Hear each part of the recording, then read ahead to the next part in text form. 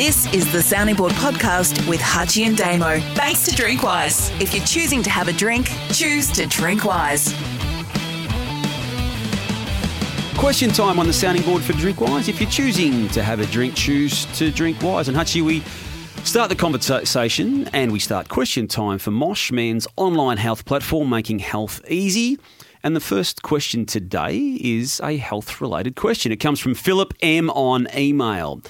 Asks us both, and he's interested to know what our strategy is on sleep. Former PM K-Rudd used to brag about sleeping only 3 or 4 hours a night, and I can do the same, but my doctor has suggested it's a recipe for disaster. Damo, you're up early recording AFL Daily and do TV on weekends, and Hutchie, I imagine your schedule is pretty hectic. How do you balance it all? Good question, Philip. What are you up to these days by way of hours per night sleep? If I was to be honest, I'm probably 6 hours, 5.5 to 6. That's probably an increase, isn't it, on what it may have been in some... Not too bad. Yeah, I'm probably Is it a good sleep? I'm a give or take midnight to 6 a.m. guy. Yeah. You? I'm getting up about 5:15 these days to do AFL Daily, and as such, it's probably in the same zone, probably just a little bit less than 6. I reckon I can go on that. I think I'd average 5 to 5.5. You always want more, though, don't you? 6 is a good night. Always want more. And it's always disrupted too, actually. Within that 6 hours, I'm probably waking up 7 or 8 times. Are you really? On a bad night, but other nights, 3 or 4, 5. I've had sleep apnea in the past. Yep. I famously had the mask and the whole... There's a photo kicking around of me somewhere with all the things... But that's serious. I mean, it's coming out. Yeah, so it's not... and I find it a little bit easy to sleep, the less I would drink. So I always try and make sure I can... If you need a really good night's sleep, for me, it's about drinking nothing or less. Some people sleep well. There is something in that. Yep. Yeah. I know there is something in that, yes. But I don't know, I can't turn my mind off during the night. I wake up, I've emailed myself 4 or 5 times. Or during the night? Yeah, I email myself. I've stopped doing that.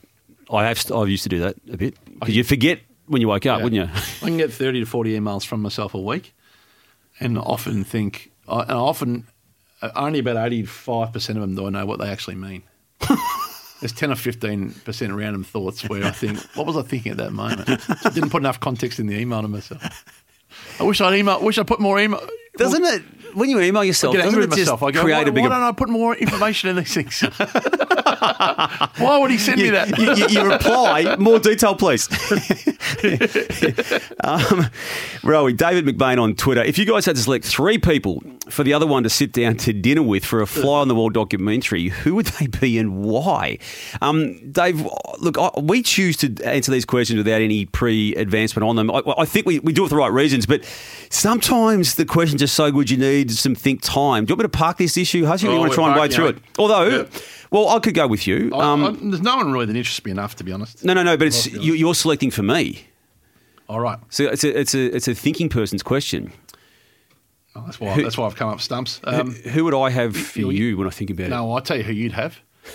Here we go. You'd have suspect. JB, because you need to drive him there and drive him home and laugh at his jokes.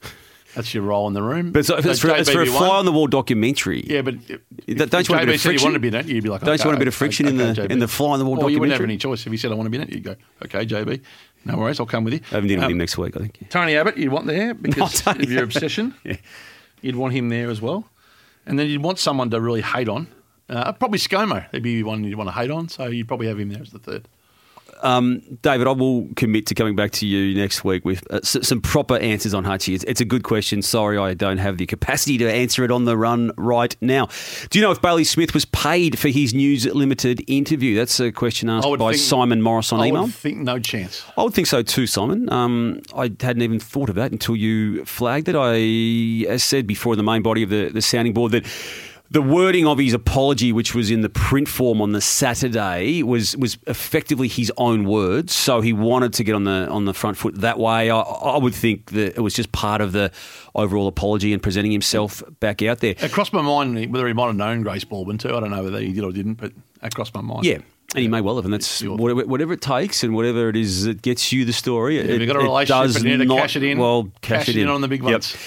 Chris Judd on Facebook, it's not the Chris Judd, I don't think, Hutchie. Well, in fact, it's not. The support for Bailey Smith, he wouldn't listen to us, would he? Chris? Yeah. Not unless we developed a stockbroking or a hedge fund spin-off. Yep.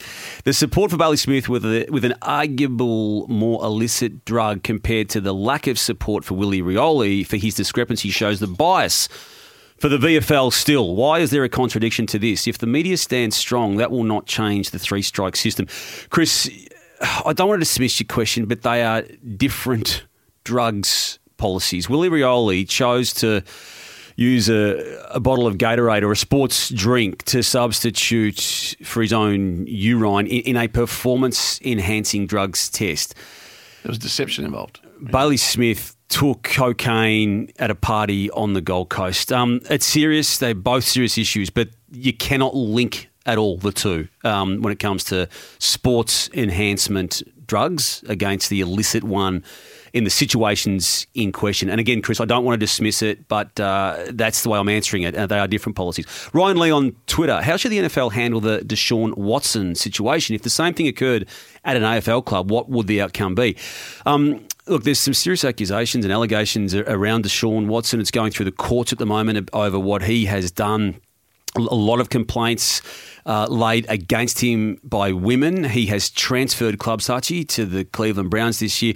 I couldn't see a scenario where someone with the type of storyline attached to an athlete in the AFL system would be transferring football clubs at this point in time without it being resolved fully, legally. But the NFL beats to a very, very different drum to a lot of sports around the world. One from Matthew Butler that got my attention, Damo. K. Rudd has gone whack on the ABC fact check.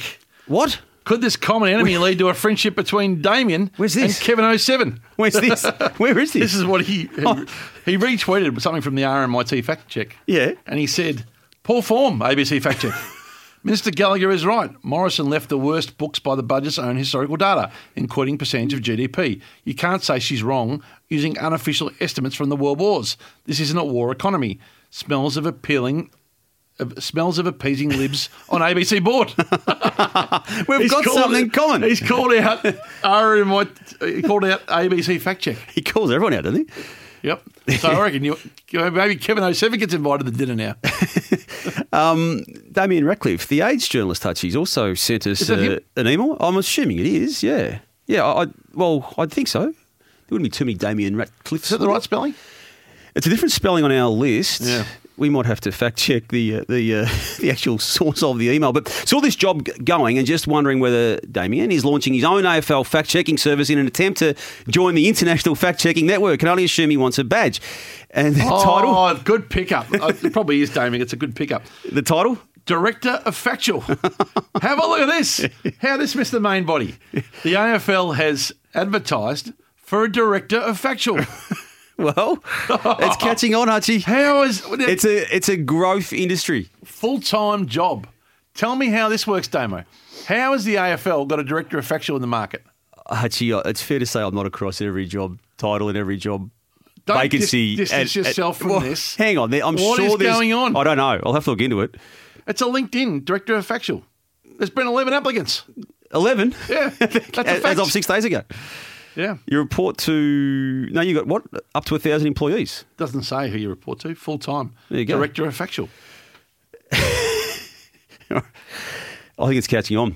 One to finish? Josh Shrive on Facebook. We look back at matches from 30 years ago thinking they were the pinnacle of the game. Is it just nostalgia? Is it each generation liking best what they grew up with? Will the current generation do the same in another 30 years? Josh, I reckon... predominantly, that is the case. I really do. I'm in the bracket now of bemoaning the fact there's no massive full forwards as there were 30 years ago. That's my beef with the game at the moment. But, yeah, I'm sure back in the early 90s there were people saying it wasn't as good as the 60s. I reckon if the current generation continue their current way, they won't look back on anything.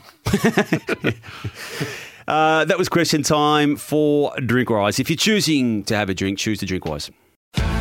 Thanks for listening to the Sounding Board Questions with Hachi and Damo. Send us your questions via Twitter or Facebook at Sounding Board EP. Hit the sign up button on Facebook to receive our weekly email and subscribe to, rate and review the show wherever you listen to podcasts.